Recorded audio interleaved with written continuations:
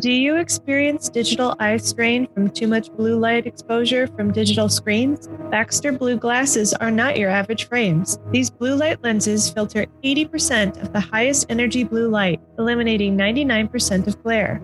The past year, we have all been glued to our devices more than ever. I know myself personally, I will be on my phone or I will be on my computer editing podcasts or just doing my regular job. So I'm on screens pretty much 24/7. Our exposure to digital light has soared, and our eyes and our sleep are suffering as a result. Baxter Blue is also a force for good and provides a pair of reading glasses for someone in need for every pair sold.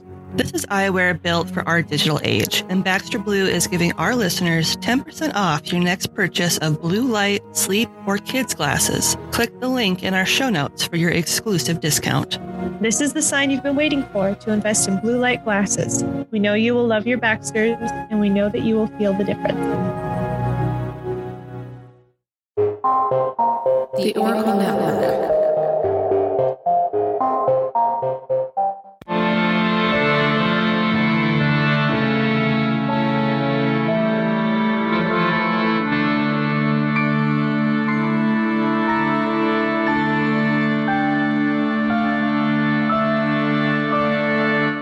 Hello and welcome to Ye Olde Crime, where we discuss the funny, strange, and obscure crimes of yesteryear. I'm your host, Lindsay Valenti, and with me is my sister and co-host, Maddie Stengel. Hi. Hello. How are you? I'm good. Yeah. Your hair looks good. Thanks. You did it. I did. Your hair looks good too. Thanks. You did it. I did. Happy 50th episode. Really? Mm-hmm. Today is the 50th? Mm-hmm. And we're going to hit our year anniversary in like 2 weeks. 2 weeks. Wasn't it? Yeah. Wasn't it the first week of June that you dropped it? Like it was hot. So before we dive in. No long pigs? No long pigs, I swear. Promise? I promise. This is going to be one of those quirky episodes, not like a super serious crime or anything gross. So this week we are dedicating this episode to a special guest. Mm-hmm. Hello. I'm Dean. Nice to meet you. And then what's your name? It's Warner. So we wanted to have you guys on the show this morning to tell you that we are having our 50th episode, which is crazy. And we wanted to dedicate it to you. Mm-hmm. How does that make you feel?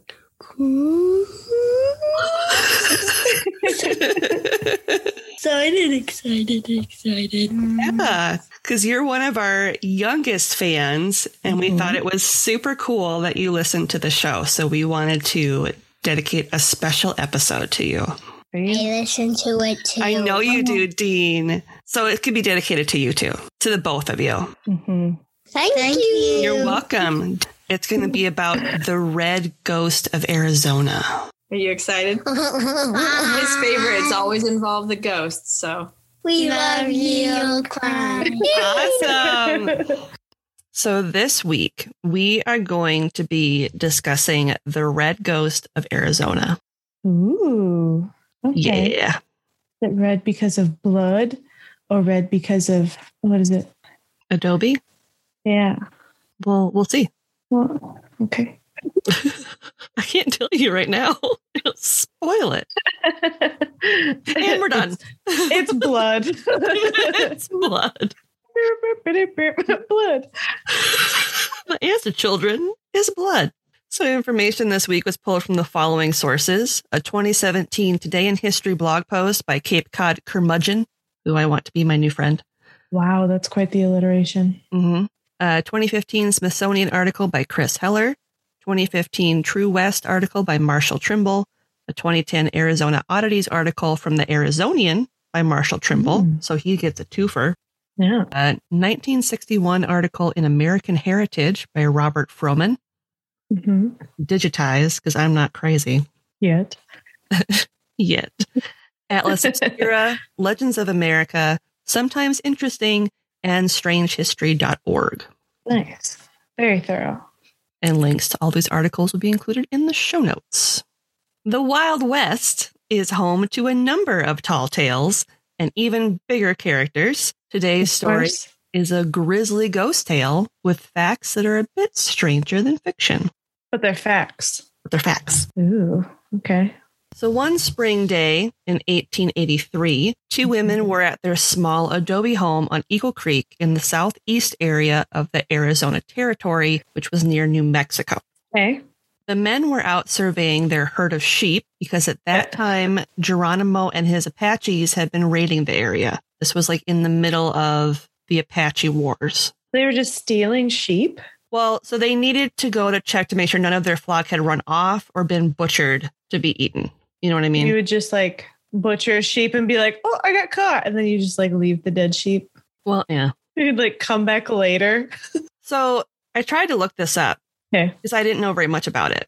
But apparently the Apache Wars, which were obviously taking place during this time, it wouldn't end for another 3 years until 1886. And during this period of time, it was more like small raiding parties would do a lot of stuff like this, where they would go and like attack people's livestock and things like that. It wasn't a common occurrence. It was just kind of a rogue group type of thing. An extra screw you guy.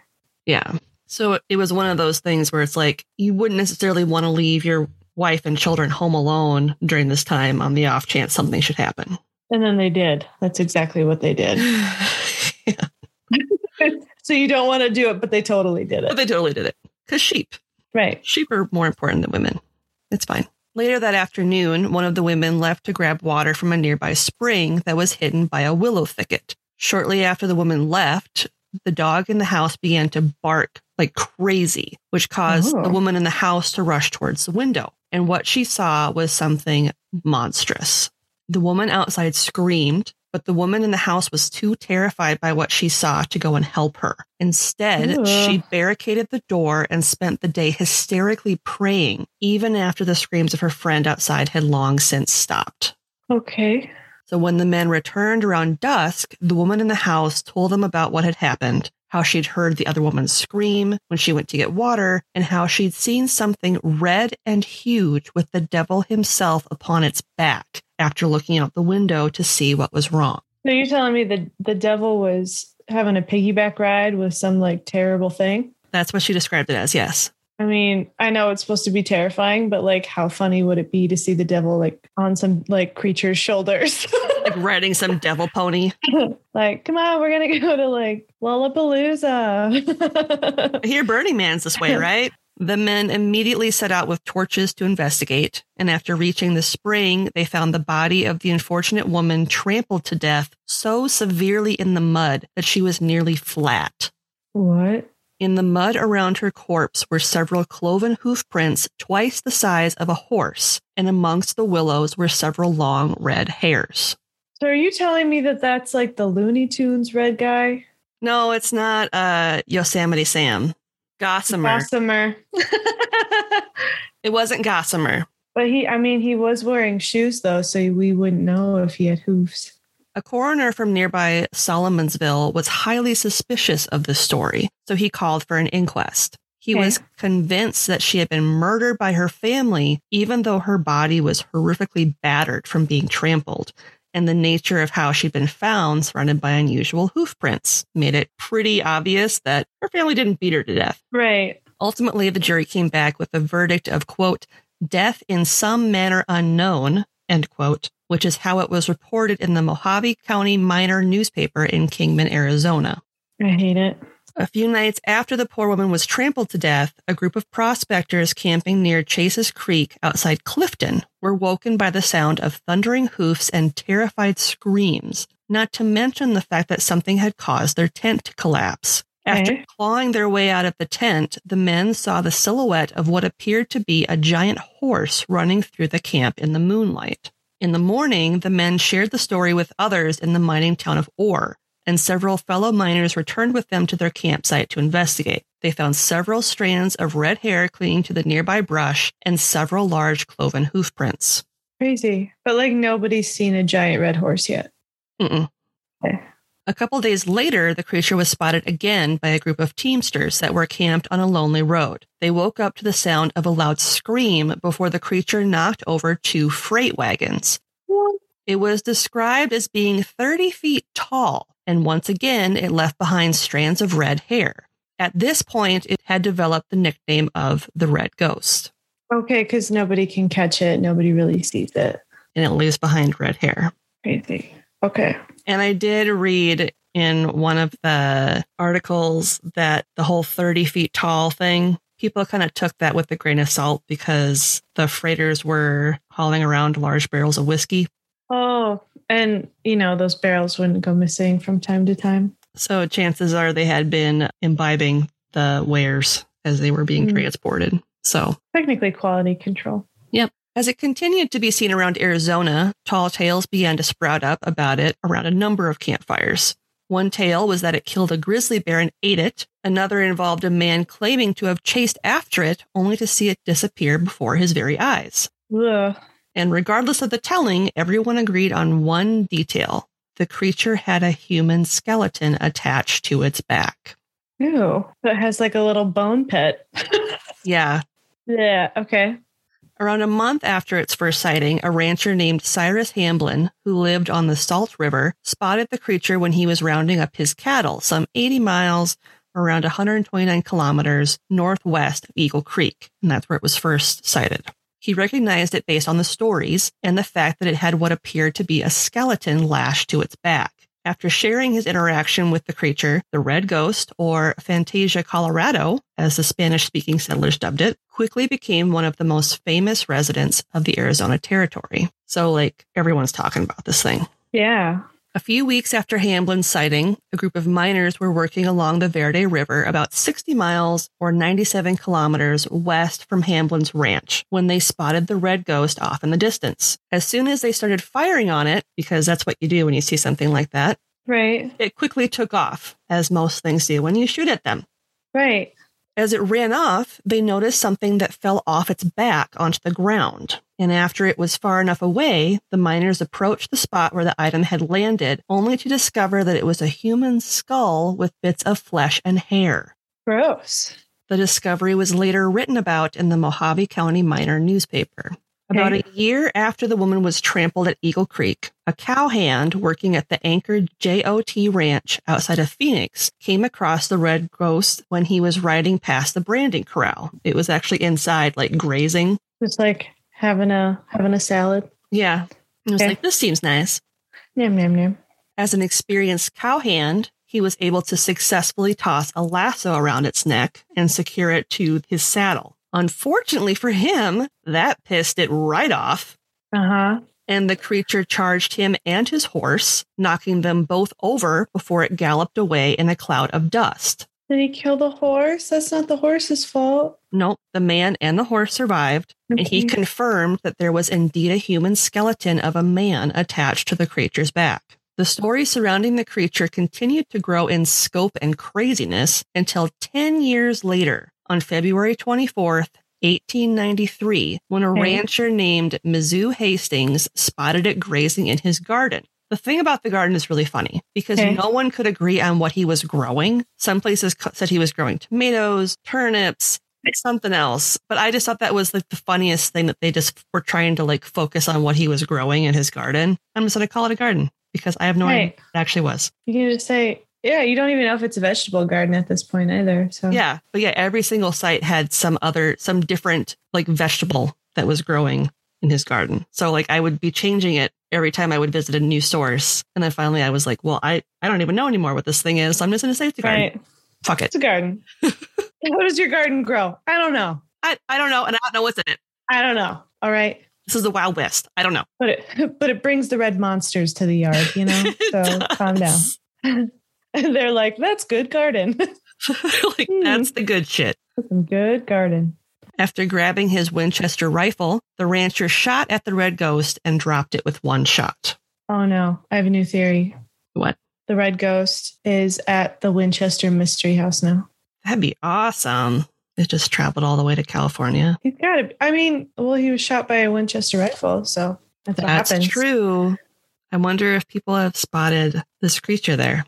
Or they just like see this red hair and they're like, gross. Like, why are all these redheads Why are all these losing their demon hair? people? Losing their hair on the tour. God, gross. Imagine the staff going around with like the lint rollers, just picking up like strands of red hair everywhere. Giant red hair. Again. And be like, these hoof prints. Somebody needs to stop bringing their emotional support pony on this tour. I said no ponies. Biscuit is not invited. All right. Sorry, little Sebastian has to wait outside. So as he came to examine the corpse, he noted that the back of the animal, not to mention its shoulders and under its tail, were horrifically scarred from all of the rawhide ropes that had been used to attach the skeletal remains of an unknown man to it. And some of the ropes were like in the flesh. That's how tight these ropes were. By the appearance of the man and the fact that he was little more than a skeleton, it had been some time since he had been belted onto the animal. And strangest of all, perhaps, was the fact that the infamous red ghost was actually a camel. It was a camel? A camel. Oh, a red camel? A red camel. So you may be wondering to yourself, how does a camel end up roaming the wilds of Arizona? And that's what I'm going to tell you about. Okay. Oh, now I'm just sad because this is like a severely abused animal. But first, I need to tell you about a man named Jefferson Davis. Sounds like a dick. Yeah. not gonna refute that. So Jefferson Finis Davis, born on June 3rd, 1808, received his military education at the United States Military Academy, also known as West Point, in late 1824 and graduated in June of 1828. Okay. After graduation, he was assigned to the 1st Infantry Regiment and served in the Army until 1845, when he became a member of the U.S. House of Representatives on behalf of the state of Mississippi. Oh, okay. He also served as the colonel of the Mississippi Rifle Militia Unit during the Mexican-American War before becoming the 23rd Secretary of War under President Franklin Pierce in 1853. Secretary of War. Okay. And you're probably going, okay, where's the camels? I'm getting to it. So in 1848, when Davis was the Mississippi Senator, Quartermaster Major Henry Wayne approached him with the idea of the Army utilizing camels instead of horses as the Army worked to expand the Southwest Territory. He explained how they could survive in the harsh climate of the desert where food and water tended to be scarce. Camels are also well known for their strength and stamina, able to carry twice that of a horse or a donkey. Okay. Davis thought his fellow officer might be onto something. He also proposed the idea of them potentially being used by the United States Postal Service to carry mail from the Missouri River out to the Pacific coast. Okay. Wow. That's quite the horsepower there. The Senate at first voted down the idea. Obviously. But after newspapers in California started sharing the idea with their readers, the bill was eventually passed in 1855. And $30,000, or $876,769 today, was allocated for, quote, the purchase and importation of camels and dromedaries to be employed for military purposes, end quote. Oh, no. And what year was this? 1855. 1855. Okay. So as the newly minted Secretary of War, Davis ordered the creation of the first United States Camel Corps. Oh, the Camel Corps. And sent Major Henry Wayne, along with Lieutenant David D. Porter, on an expedition to Turkey via a Navy store ship to acquire 75 camels and an adequate number of trainers to teach the soldiers the proper care and handling of the creatures. Okay. After traveling to Alexandria and Smyrna and purchasing the camels for roughly $250 or $7,309 today each, they made their trip home. I'm sure it was quite the spectacle on May 14th, 1856, when the camels arrived by boat in Indianola, Texas. The U.S. cavalry, along with 7 Turkish and Arab handlers that came with them, traveled via land to Camp Verde in Kerr County, Texas, to start training. It became quite obvious as soon as they arrived that the horses and mules were not going to get along with the camels, so they had to be kept separate from one another. The camels got really antsy around all of like the whips and the, like the things they would use to get the mules and the horses to move. They did not like that. Okay. And the fact that they had a less than desirable disposition and tended to wander off at night didn't endear them to the soldiers. Also, the fact that they will spit at you when you try to get them to do what they don't want. Mhm. And if they bite you, they can do severe damage, like rip off a good chunk of your arm. Eesh. So at first, the soldiers were like, what the fuck? This is a horrible idea. Right.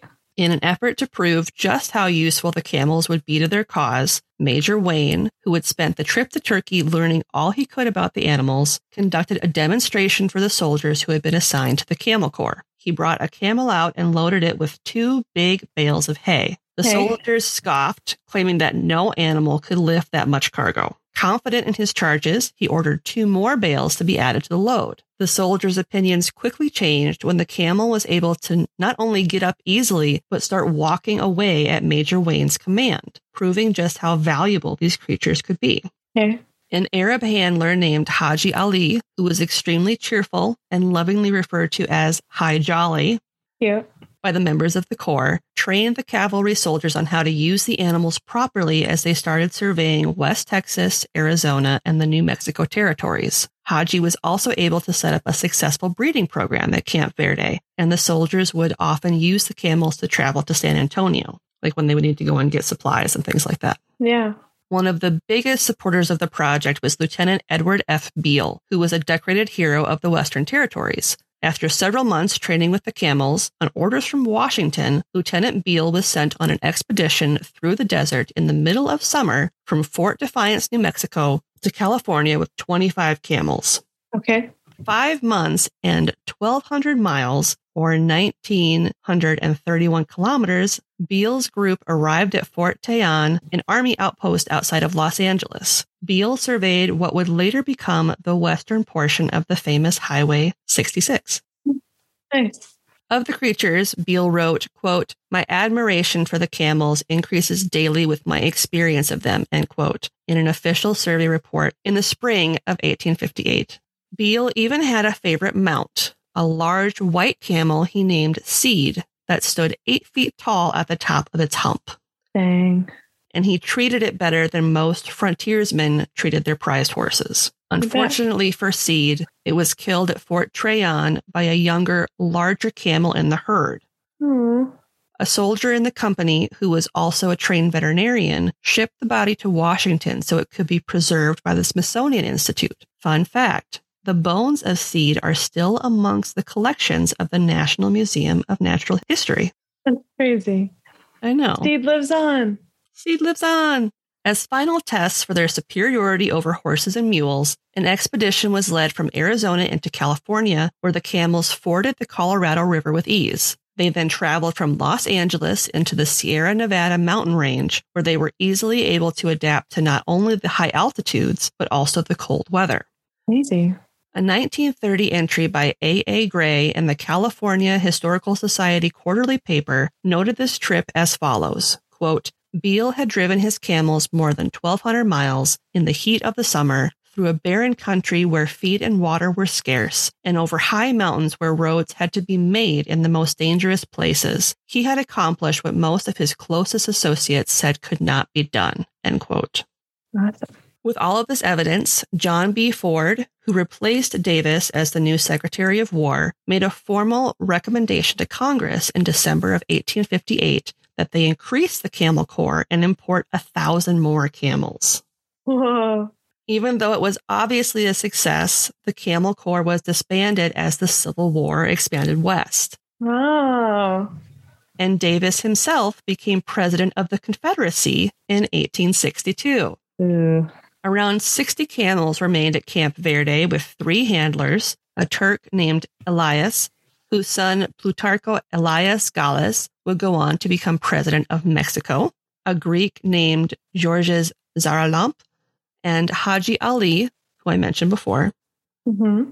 Fun fact, after Haji's death, a commemorative monument was placed over his grave, topped with a statue of a camel. Cute.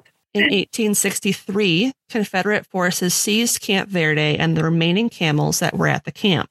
A quote from a 1909 article in Popular Science said, quote, 3 of them were caught in Arkansas by Union forces, and in 1863, they were sold in Iowa at auction. Oh, funny. Others found their way into Mexico. A few were used by the Confederate Post Office Department, end quote. So they did get to work for the post office. They eventually, did. But for the Confederacy. Yeah. One camel that was dubbed Douglas was taken to Mississippi, where he served with the 43rd Infantry Regiment. Douglas, the Confederate camel, was seen throughout the siege of Vicksburg before he was shot and killed by a Union sharpshooter. Oh.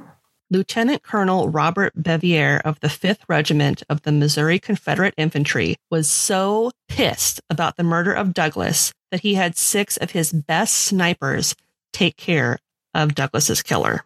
Dang. Of the Federal soldier, Bevier was later quoted as saying, quote, "I refused to hear his name and was rejoiced to learn that he had been severely wounded," end quote. Don't mess with another man's camel. They even buried the camel, and it's got like a grave marker and everything. Oh, Douglas. About a decade after they'd arrived on U.S. soil, the bulk of the camels had been sold at auction, with many going to anyone who wanted one, while others found themselves as part of circuses and zoos. Oh. In the 1880s, what remained of those that hadn't been sold were believed to have been released into the wilds of Texas to wander as they saw fit. Oh my God. Over the years, prospectors or ranchers would see a quote-unquote wild camel fending for itself in the desert, which was hard on these animals that had become domesticated over the span of the last decade. Right. Yeah, they didn't know any better anymore. Of those that were recaptured, their fates tended to go one of 2 ways. Mm.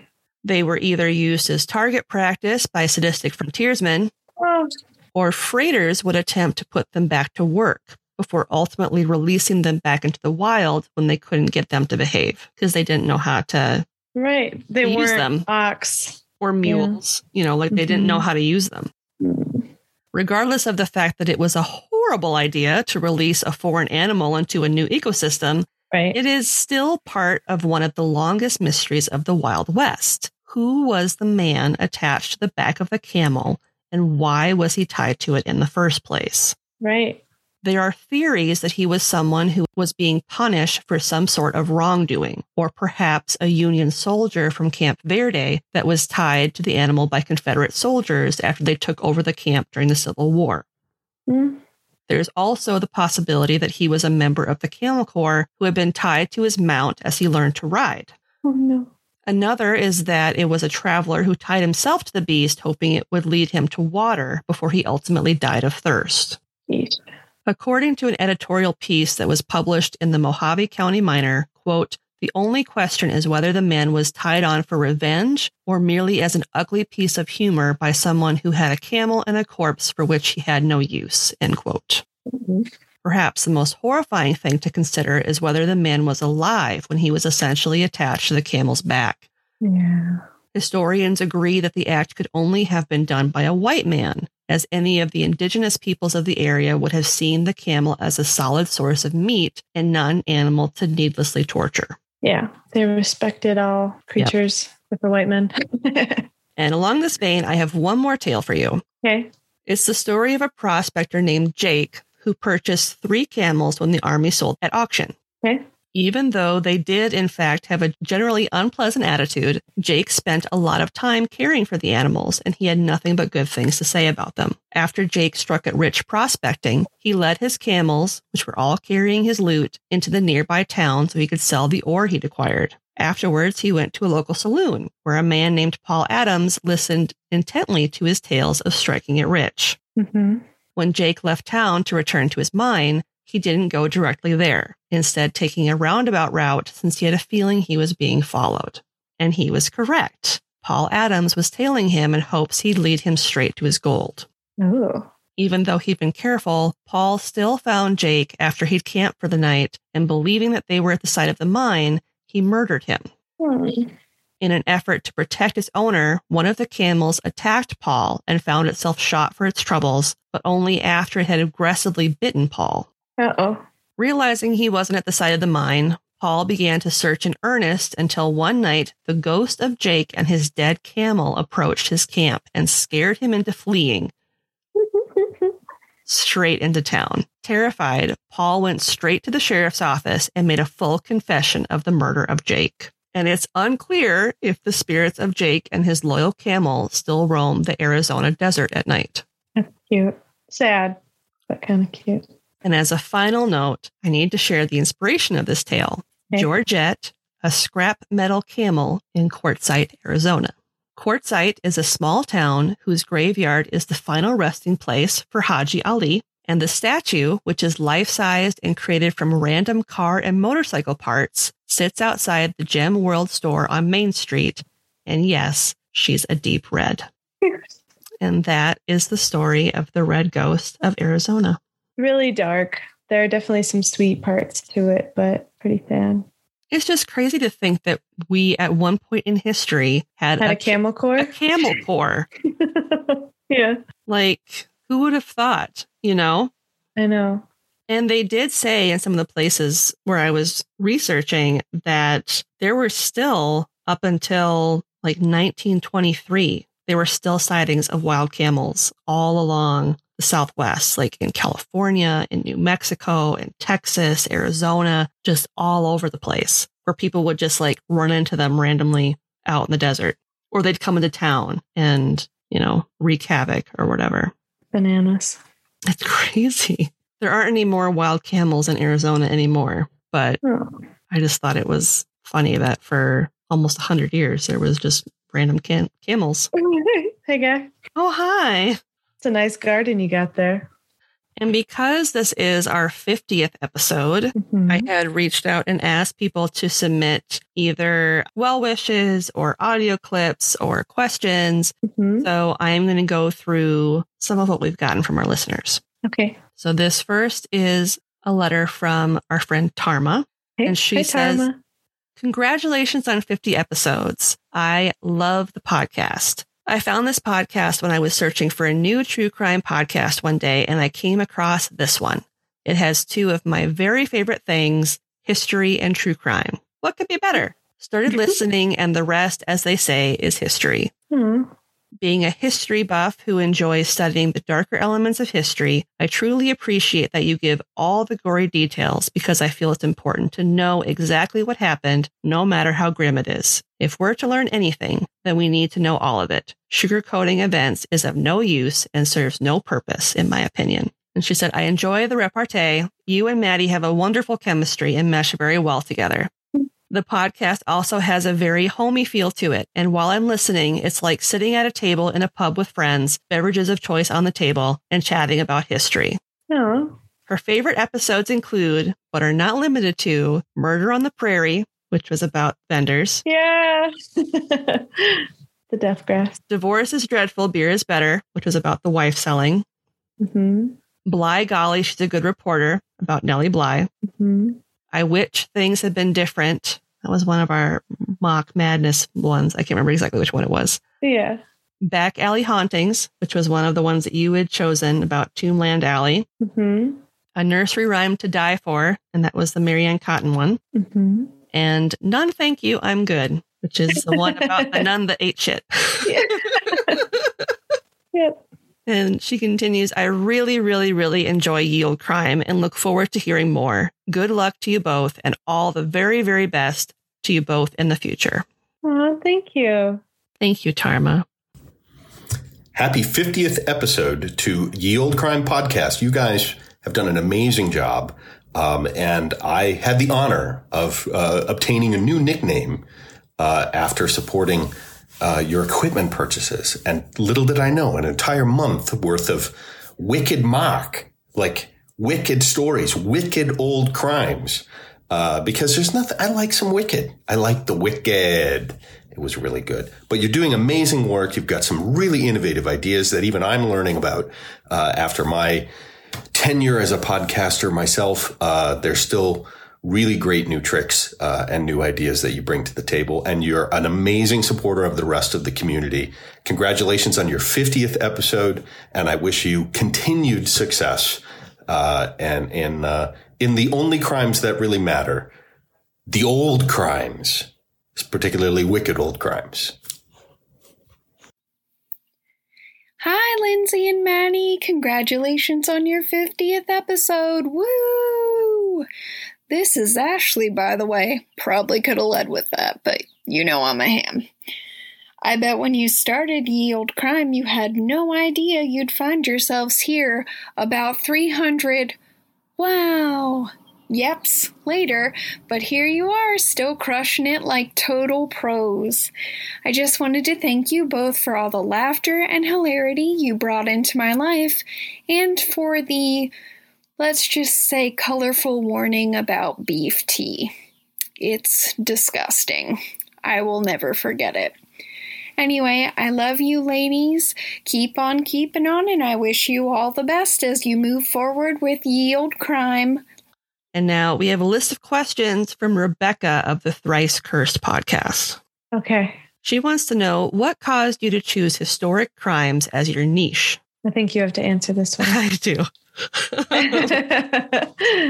I chose that because I knew that there are hundreds of podcasters out there that cover all of the more recent cases, and they do a much better job than I knew I could. And I've always been more drawn to the cases that you don't hear about as often, or the ones that are more historical in nature, just because some of the events and how they unfold are just so fantastical to hear that you can't like really wrap your mind around how something like that could have actually happened.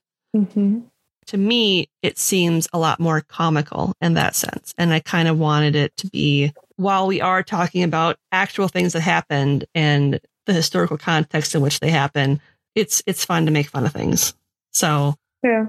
And not take it too, what's the word I'm looking for? Too literally or too seriously, I guess. Yeah.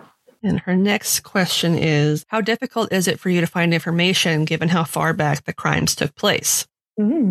Depending on the case, it can be very difficult. There have been some stories that I've covered where, since we list the sources at the top, I'll only have like 5 or so sources because it's so hard to find content. I do try to, if I can't find anything, see if whatever it is on Wikipedia, and then look at the source material that is referenced on the Wikipedia entry. Yeah. So I can see if there's any sort of digital books or academic papers on the subject itself. Sometimes, like in the case of Nellie Bly, I'll have an actual ebook that I can read. But yeah, there are times when I have to get to like page 10 in like the Google search before I find some stuff that I can actually use.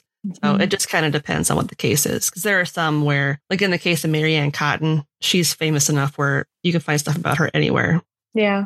It kind of depends on what I'm talking about. And then she says, is there a historic crime that you feel like more people should know about it but don't? I mean, Mary Cotton was pretty bananas. But like a historic crime that we haven't covered yet? Or just one that more people don't know about, but they should. One of my favorite historic true crimes that we can't cover, and I've mentioned it in the past because it happened after 1900s, is the Hinterkaifeck murders. And it's got everything. It's got it all. It's got it all. It's got mystery. It's got intrigue. It's got someone that potentially lived in the attic and had been living there for potentially years.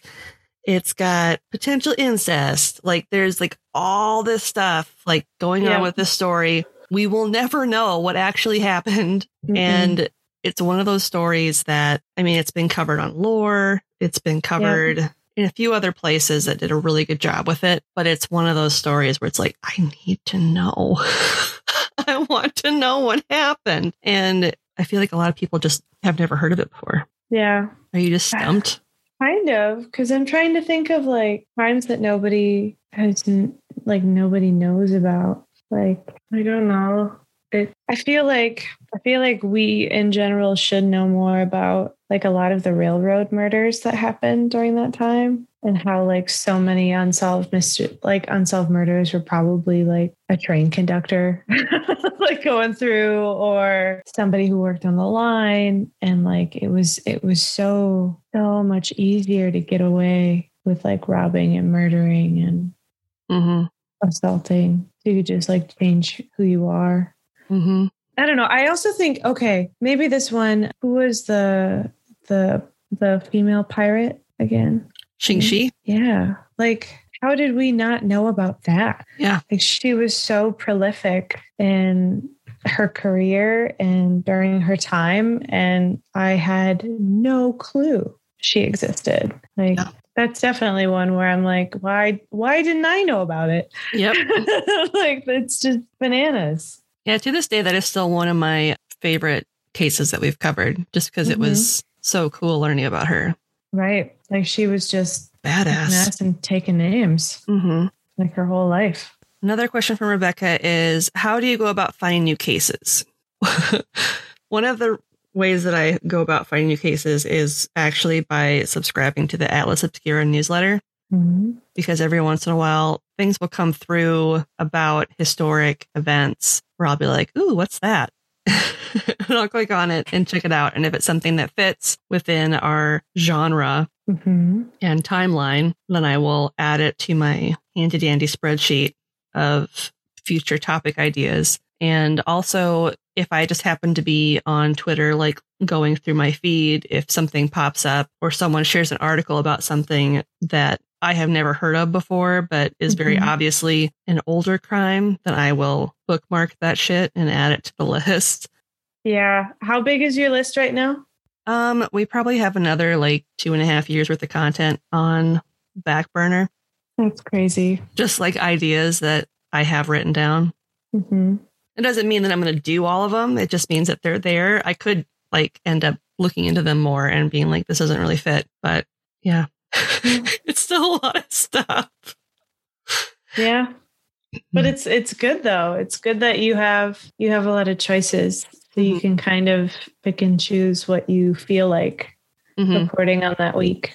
There have definitely been times, like with the story of Black Bart. I think I pushed that story back like 2 months just because I wasn't in the mood to research it. And then one day I was like, we're going to do a Wild West story this week. And then I just went for it. Yeah.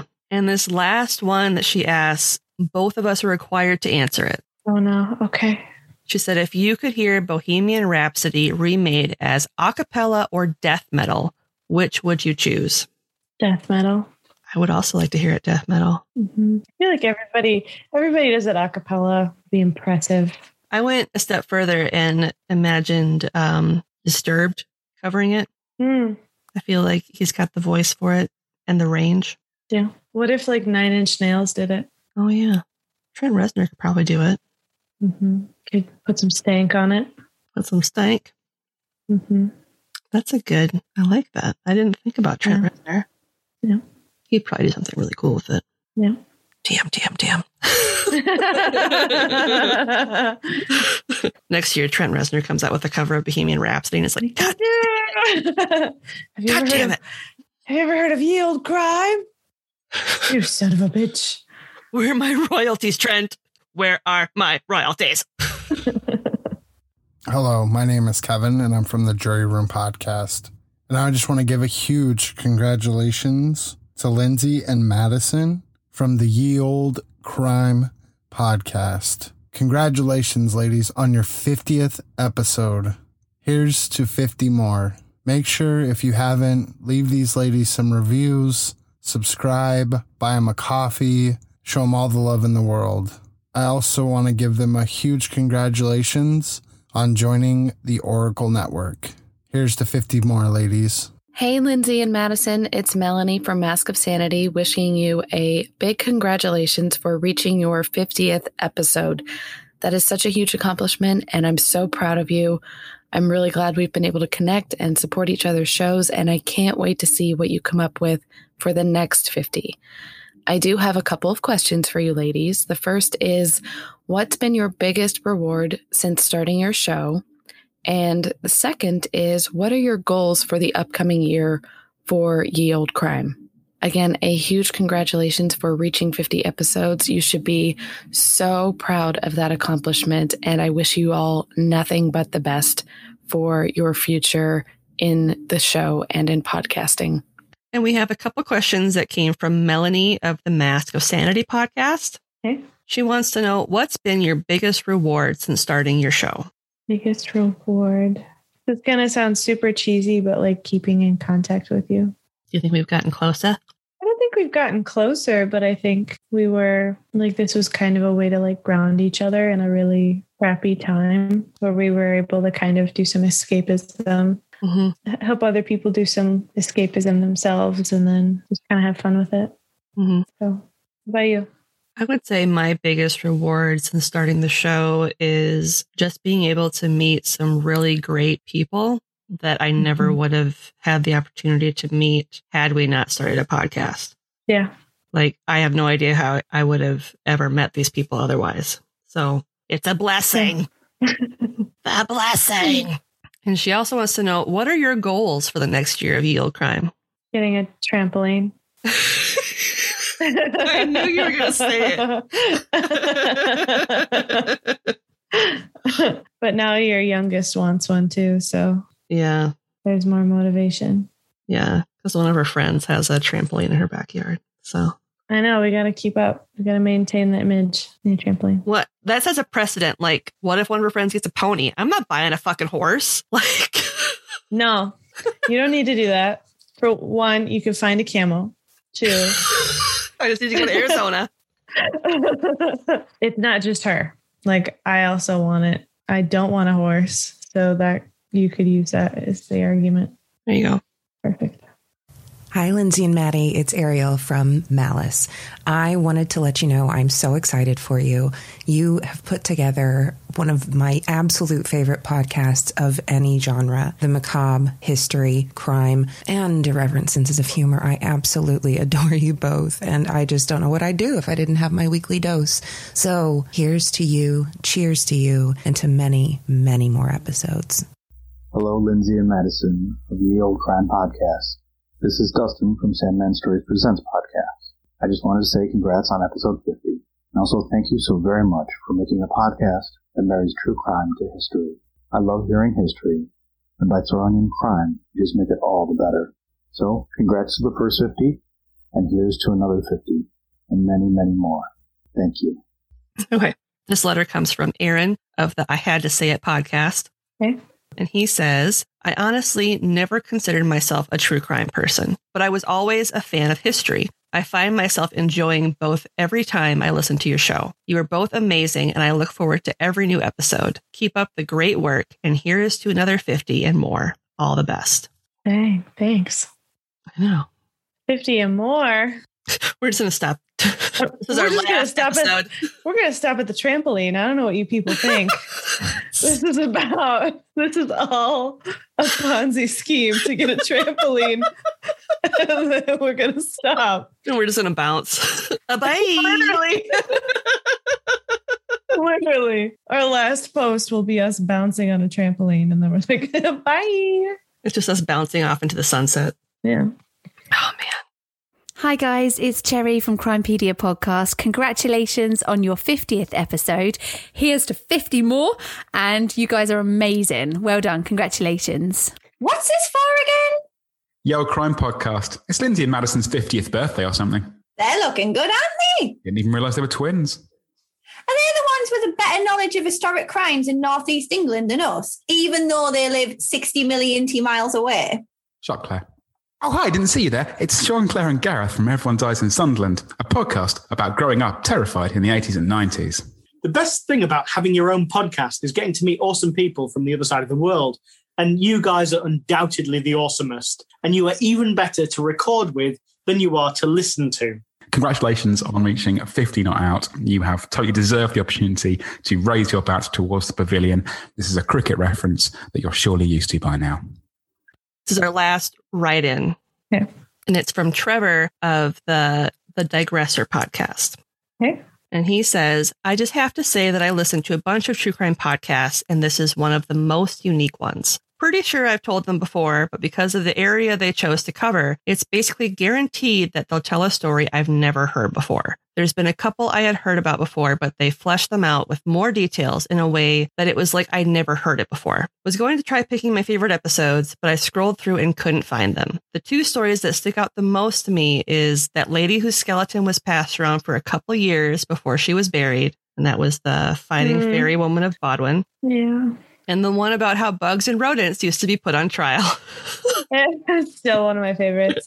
I will always bring that one up first. And he said, I went looking for the specific episodes, but couldn't find them. Anyway, congratulations on 50 episodes. I look forward to hearing what you do next. Hopefully this is only the beginning. 500 episodes later, I'll still be listening.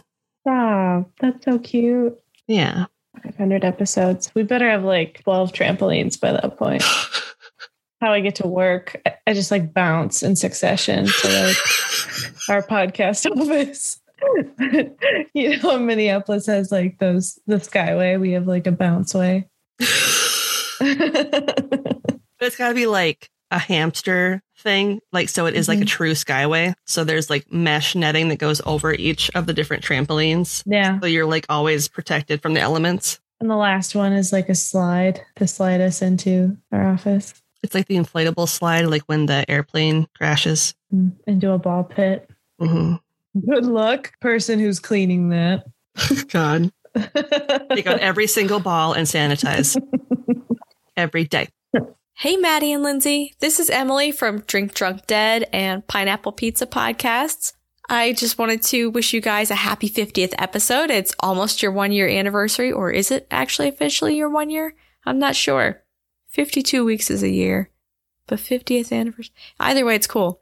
So I wanted to congratulate you guys on 50 episodes. I think it's amazing. And I know that probably some of your listeners might be tired of hearing my name. They're thinking that maybe I'm a little partial because Lindsay and I are friends. But I think probably what a lot of them don't realize is that Lindsay and I weren't friends when I started listening to Ye Old Crime. I'd come across her podcast in another podcasting group, and I started listening to it. I think it was maybe at episode 10, and I was instantly hooked.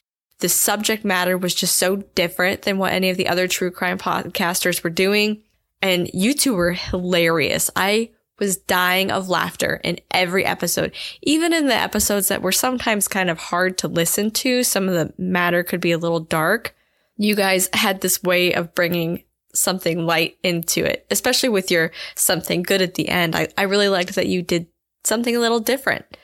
So I was hooked from episode 10, and I fangirled, and then I finally got to meet Lindsay, and through Lindsay I got to meet Maddie, and I got to know both of you and get to work with you, and it's been this awesome roller coaster, and it's really been an honor to get to know you guys and count you among my friends. And I'm just so happy for you guys to have made it this far and to be succeeding. I mean, you're kicking butt because this is a good show. There's a reason that people love it and keep coming back. You're bringing content that nobody else brings. You're bringing a sense of humor that you two play off of each other so freaking well. Maddie, you have me cracking up every damn week. I cannot stop laughing. Sometimes I'm in tears because you two are so freaking funny. And then I think, I don't know for everybody else, but for me, one of my favorite things is how many women in crime that you talk about. So many other podcasts focus so heavily on the male serial killer aspect of crimes, or just the more masculine side of crime. And you take a different view of it. There are you bring forth a lot of women and female centric stories, which I think is really cool. That there's this whole side of history that I think gets overlooked, and you're bringing these stories to people in a new way that they've never heard them before, if they've ever heard them before. I mean, how many of those witch stories had any of us ever known of? I know I didn't. But anyway, I'm rambling. I just wanted to tell you guys that I love you. I love your show. I'm 100% addicted. I have to listen every week religiously. It's the one of the few podcasts that I have to tune into every single week. So congratulations. You guys kick butt, and I'm looking forward to another year of amazing content and hilarious laughs. I love you. So yeah, thank you everybody who submitted their stories, their questions, your recorded messages to us. It really does mean a lot. And that's very sweet. It's very surreal to be here right now and to know how far we've come, and to know that people like to listen to us, which is bananas. I still don't believe it. So thank you very much, everybody. Hey, listeners. Yeah, we're talking to you. We're Depth of Darkness, the podcast that dives deep into all things dark and wrong in this world. I'm Mandy. I'm retired Major Huge Ass. In your face. If you like true crime, horror movie reviews, real-life paranormal experiences, creepypastas, and diving deep into the unknown, then join us on this journey into the darkness. You can find us on all podcast platforms simply by searching Depth of Darkness. So go ahead, give us a listen. You know you want to.